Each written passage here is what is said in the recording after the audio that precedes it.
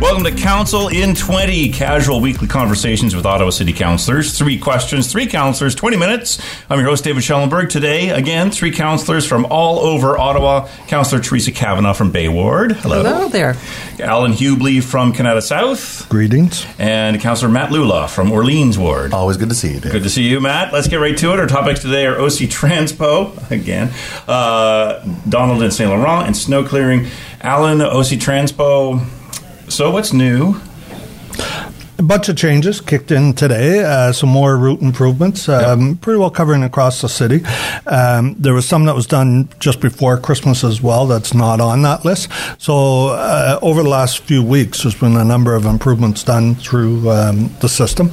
We're now so these like 2 types of improvements. One of them is just winter and then LRT. Is it 2 sets of improvements or one big one? Yeah, there's not any changes to LRT. It's pretty well a fixed schedule. What is changing is the bus schedules. We're adding in more trips on certain routes. I don't believe there's no new routes out there, right? No, we've got what we did end up with is an adjustment to the schedule to make it so it's more realistic, so that people, when they see that the bus is coming at this time, that's the actual time that it'll be there. There had been some issues with some scheduling that Alan's really well aware of and took the lead on trying to get fixed.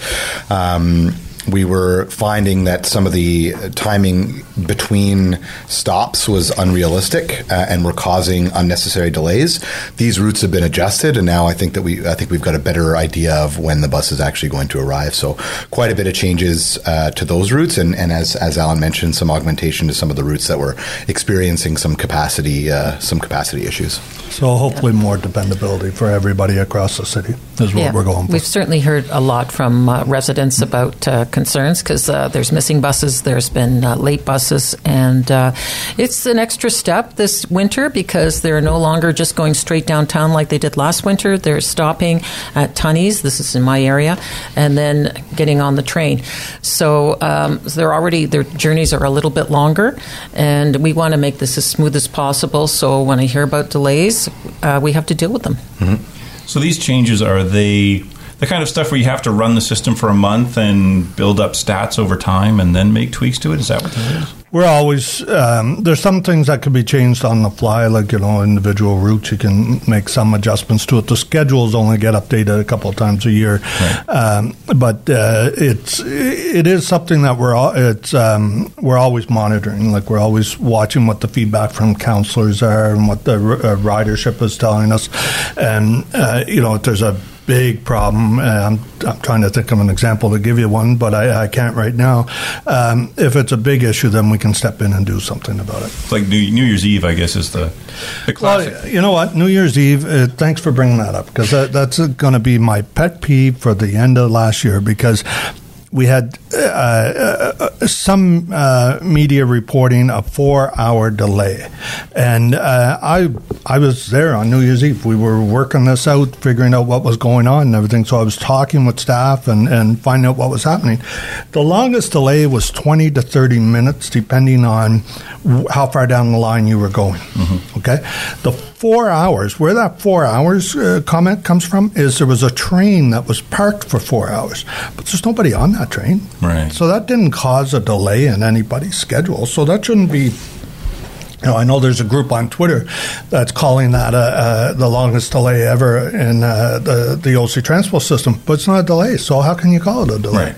Because the system has a way of, if a train is stopped, other trains can go around. Push it out of the way. We have places, push it, park it out of the way, I guess is a better term, because they have, in most cases, backup power that you can move them off to the side. Hopefully it's at a station, because there's dual tracking through there that you can just park these trains until... like on the case of New Year's Eve, there was crowds till like 9, 10 o'clock at night. Well, as soon as the crowds slowed down, then they went in there, got that train, and took it back to the yards to be repaired. Right. So very little impact on riders themselves. Everybody got to where they were going, as far as I've heard, and of course everybody got home. So it did what it was supposed to do with a good schedule. Like the residual delays were 5 to 10 minutes. That was cleared up within an hour and a half. I was actually on that train. I actually used it. When it stopped? No, not when it stopped, but I was just taking the LRT, and I wasn't affected, actually, because it was in the east, and I was taking it in the west to go downtown. So I got on it and got off, and I was fine. But I did hear the announcement while I was on the train, and I thought, oh, no. I felt bad in terms of, I didn't want to hear about it. I believe that these issues will be worked through. Right. And everything to do with the LRT it's a system. It's new. There's still glitches. We're still fixing them. I'm not worried about that. Actually, I'm focusing on the buses because that's far more complicated. And I'm convinced that's going to be the bigger issue to get working better. Well, yes, you mentioned Tunney. So is that moving smoother now? Well, I'm still hearing concerns. It's just the overall setup is harder. When I used to wait for a bus down on Albert Slater, buses would go by and say, oh, maybe I'll take this one and then walk a little bit more. You can't do that as easily at Tunney. So people have to wait at a certain spot and then take the bus that comes along. And you see the other bus, but to get on that one, you'd have to have been around the corner waiting on the other side. So it reduces the choices you have. That's what I've discovered on my going home in my area. And I'm always going to have to take a couple of buses because of where I live. So it's not just one bus home. I have 2 buses to take home. So that's, I don't live that terribly far away, but it's just the way it works right now. Tunney's and Blair seem to have kind of the same sort of issues. Both of them are really mid stations in the overall plan for LRT. That's what they designed as. Yeah. Exactly. So right now they're operating for the next 4 years as terminuses when they're not designed to be a terminus. And so that inherently is going to cause some of these issues. Right. Blair is station's not big enough to be. Well, it's not designed to be the end of the line, right? So, like something like Terry Fox in Canada and Trim Road, once Stage 2 is completed, will, because of their size, be able to operate properly as a terminus. There's not going to be all these buses dropping you off in the middle of the train, right? Right. Especially if you're from the suburbs anyway, right? So if you're like in Cumberland or if you're in Orleans, you'll take a bus to Trim, which is a far larger station. There's more capacity there for park and ride, for pedestrians and for bus traffic. And we've always said this since the very beginning, that we need to be patient because Stage 1 doesn't work without Stage 2. So we're kind of in an interim period and we're working through the difficulties. OC Transpo has sat down with me, has sat down with my colleagues to look at some of the larger issues that we're facing when it comes to capacity and reliability. And as far as I'm concerned, I give them like a B+ in making these changes. Everybody wants to see change happen immediately and right now, but they're working through these issues, and I think that we're getting there. Well, this is a whole other conversation because we're talking about what will happen with Stage 2, and I have big concerns about Moody because there's no park and ride. It's not planned. Because again, it's not a terminus. Yeah. There's no park and rides within the Greenbelt. Exactly. So we won't have that capacity there, and it's going to be tight. It's a very, very tight spot. So these things aren't going to be resolved till we go to Canada. I'd love to go to Canada. I'd love it to go to Canada, but it's not going to happen for a while. We're working on that, Teresa. Yeah. We're working on that. I'm right behind you. That's right. I tend to think of Stage 2 as the end for me because Stage 2 is where I get my job. It's only the beginning of the issues. That's right. Unfortunately. So let's give your listeners a little explanation as to why it's the end for him, but it's really just the beginning for Teresa and I. What they did was the original thinking for LRT was we had to have something to provide capacity in the core. As Councillor Kavanagh was mentioning, everybody on Albert and Slater knew there was no room to add any buses there when they were standing waiting. So that was the business case. So what they did is they figured out Phase 1 where it was going. When it came time to do Phase 2, they took equal measures from the most east point, which was Blair for Stage 1, and measured out to what is now Trim, right? Mm-hmm. And then they took the same measurement, the west end, and that brought them to, I think, Bayshore. And it was the feds that stepped in and got us extra money so we could go to Moody because of their moving the D&D people there. Right. Which is that's your riding, I think. It absolutely is, and it's not quite complete because it's going to stop about 800 meters or so from the campus, and the the infrastructure for walking is terrible. Yeah, in fact, the original plan only took us to Place d'Orléans. Now we're going to trim with the additional investments. I think it was $186 million to get it out to trim, I believe. That's the number in my head anyway on it. But so that gives you an explanation as to why it's ending at certain points. So phase 3, as my colleagues mentioned, is supposed to take us from Moody out to Terry Fox, which is right across the street from Canadian Tire Place. And this time, because we're all done going to the east, if we went any further, we'd be outside the city boundaries at Rockland or somewhere out there. And so now we're going to go south. Okay. So that's why you have Barrhaven being added into the mix, and there's an EA and everything going on for Barrhaven. Yeah. Speaking of things I've read on Twitter about the LRT, was there a thing where I'll tell you what other topics you want to talk about, Dave. Like, what's going on here? But just briefly, it was one I read where one of the trains stopped between the stations and people actually had to get off and walk along the track to a station. Yeah, well, it depends on the story you read, because in December that happened in Toronto, where the TTC system went down. They had to walk the people out through the tunnel. In our case, it happened outside the station, and they walked people back. But it wasn't like they didn't open the doors of the train and tell people, okay, walk to whatever station you want, just watch out for trains coming by. Yeah. OC Transpo people actually went out there, like our security folks and everything, and the I think it was the yellow vests that were on that one. And they walk the people in. Control room makes sure there's no train coming by while they're walking there. Right. So all kinds of safety measures kick in. What was interesting about that was we actually practiced that when we were doing the testing. And I was down. We did it one in the tunnel where they stopped the train between stations. Ottawa Fire and Ottawa paramedics were all part of the test, and they come in. We had people in wheelchairs on that train, and so they got to experience every piece of what could happen, in a real life scenario. Mm-hmm. In this particular case, on New Year's when the train went down, I don't think there was any wheelchairs on that train, at least not that I've heard. But they're ready for that if it happens. They know what we need to do, and we know how to get everybody out of there safely. Switching gears, story. So the Donald and St. Laurent intersection. Teresa, let's start with you on this one. Now, what are flex stakes, and what's the problem with this intersection? Well, flex stakes keeps those cars out of the bike lane. Okay. We've got them along Laurier. So Donald and St. Laurent, there's bike lanes where the two streets meet. Yeah. I haven't been down there recently with since the change, but my son actually works around the corner from there. But it's new. So people haven't got it in their mentality that this is a bike lane now, and they don't treat it that way. I actually seen a similar situation on Prince of Wales, and I've experienced it both as a driver and a cyclist, where it's a bit ambivalent, and people get confused. And when the stakes are there, it's very clear. Right. They're obviously there in the summer, but they can't have them now because of snowplows. It's obvious that you can't keep them up.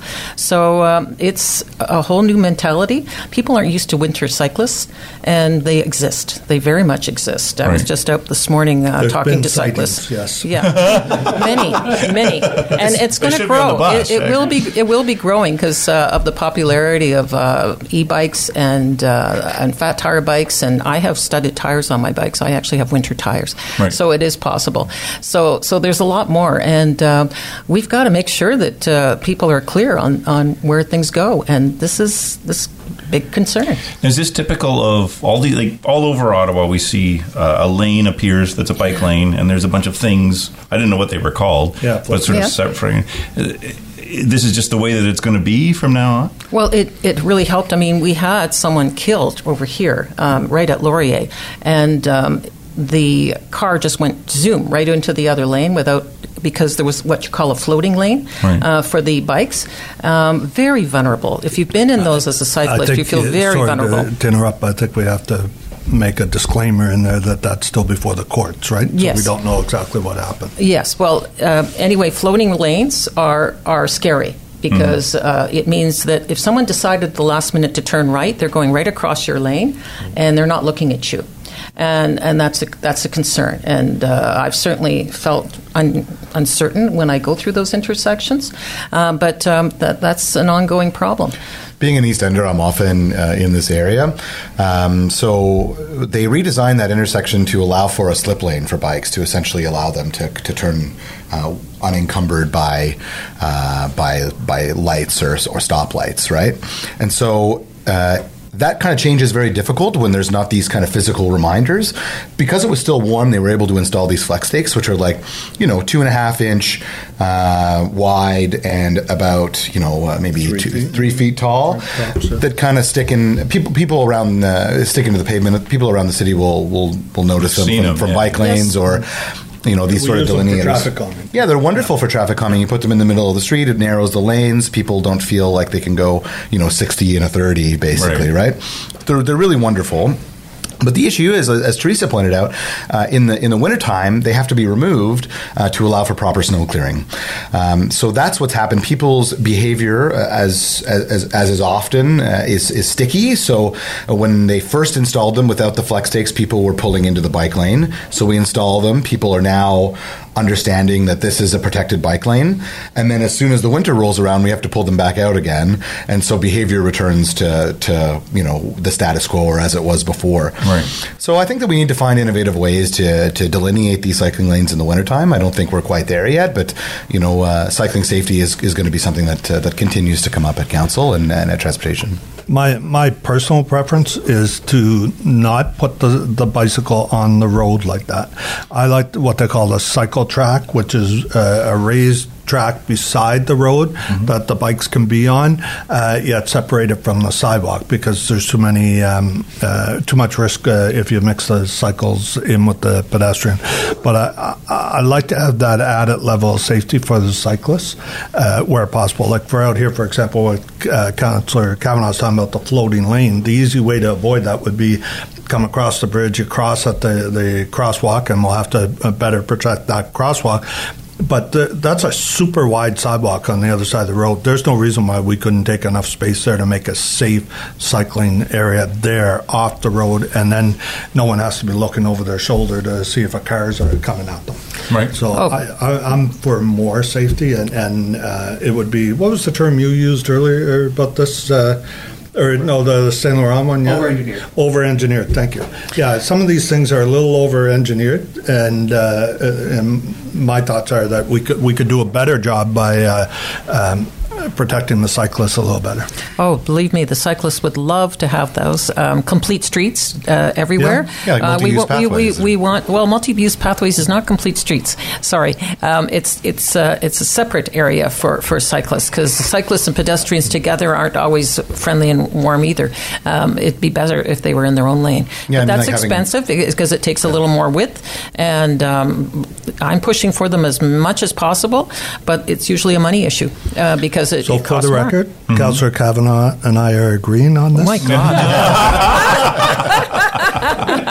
It's good to the pedestrians. We're going to go out cycling together later. Yes, exactly. Pedestrians on a sidewalk, then a delineator like plants or trees, then a proper bike path, and then your curb, and then parking, and then and the way funding cars. works is you get a chunk of road that's done as a complete street, and then it ends because there wasn't enough money to do the next section because it didn't come up, and that's what gets confusing and hard. If the listeners have more to say about this subject, they should be engaging in our transportation master plan refresh, which is ongoing right now. Right. We're taking public comments until the end of the month, so please go online and check out the new TMP. Good commercial. Brought to you by. And Matt, you mentioned snow clearing there, so just briefly at the end, we've had a couple of good amounts of snow. It hasn't been cold, but we're getting snow. How's the city doing with its snow clearing? Well, we certainly spent quite a bit of time in Transportation Committee discussing this issue after the dreadful winter that we had last year with the terrible freeze-thaw cycles. 89 freeze-thaw cycles. 89 freeze-thaws. That's crazy. You guys track this, eh? Oh, yeah. Oh, my goodness. It affects the budget.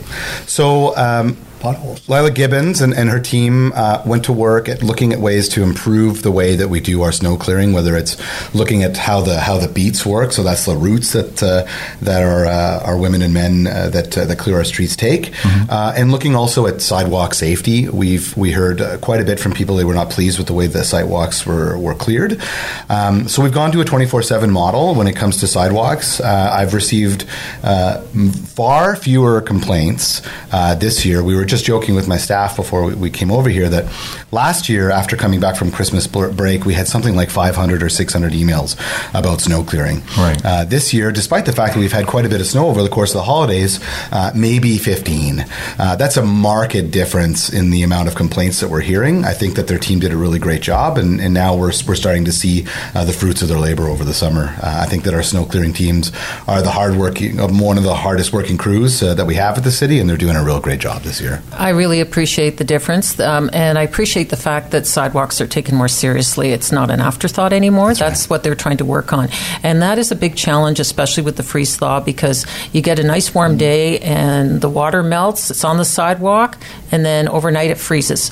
And then first thing in the morning, when everyone's off to work, that's when it's the worst. So that's great that they have those new ice machines to break that ice on the sidewalks, particularly, because that's the biggest problem I hear about, is people. If we want people to use transit, I know Alan will agree with me on this again, then we need to have good Either clearance she's on leaning sidewalks. right or I'm leaning left. I'll have to get We're going to meet in the middle, Alan. I like this New Year's loving, really. There's a lot of common sense to making it easier to get to bus stops and transit stations. So we have to concentrate on it because that's for the good of the city. And we're getting there. We're getting there. The complaints are dropping. They're not gone, but they're dropping. So that's very helpful. Frankly, I don't think we've had a big challenge yet. It's been a little soft so far in terms of the amount of snow. On a day like today, we'll probably hear a bit more. Who's complaining now? You said complaints are dropping. What are they complaining about? We haven't had anything. People who didn't get their street plowed right away. You'll always hear that. I mean, there is a protocol in place, and people just feel that they don't know about the protocol. They try and tell standards. them. Yeah, in terms of how many hours it's going to happen. But so many centimeters. I think it's 7 centimeters. They'll come out for residential streets, and the standard on residential streets is snowpack. We're also looking at these standards as part of the Transportation Master Plan refresh. Time for another commercial. So what we do really appreciate is when people clear the catch basins on their streets in front of their house. Fire hydrants. Fire hydrants as well. So it should be 1.5 meters around each fire hydrant to make sure that our fire department can get at it. And chipping out those catch basins to make sure when we do have these big thaws that water makes its way off the road makes a huge difference. Well, that's why there's a little paint in the street, isn't there? That's right, to let you know where they are. The little T intersections. T. What do you call it? T somethings. T indicators, I believe. Something I want to touch on, if I could, before we're done. Last word, I guess, goes to you. Well, thank you. Councillor Kavanagh mentioned about the improved sidewalk standards, that we're trying to get more plows out and get them out faster, which I fully agree with her. Kids going to school in the morning need to have a safe sidewalk. Where I'm waiting to see is when we start getting more storms is the number of complaints about the plows operating overnight. Because now they're going to be right next to your house going by, and they're not the quietest thing for obvious reasons. And so I'm just waiting to see what that balance is going to be in there. Are we going to start getting a lot of people saying, stop those plows coming by at night? Well, then we're back to where we were. I find the major difference now is that the backup alarms have been changed to a broadband backup alarm. I was thinking about that. So instead of having that beep, beep, beep, like I'm quite close to a snow depot, and so it was terrible trying to sleep at night to having this like the beep, beep, beep at the back. So now you know why they changed it. So Matt can sleep. It's all it's all Matt's fault.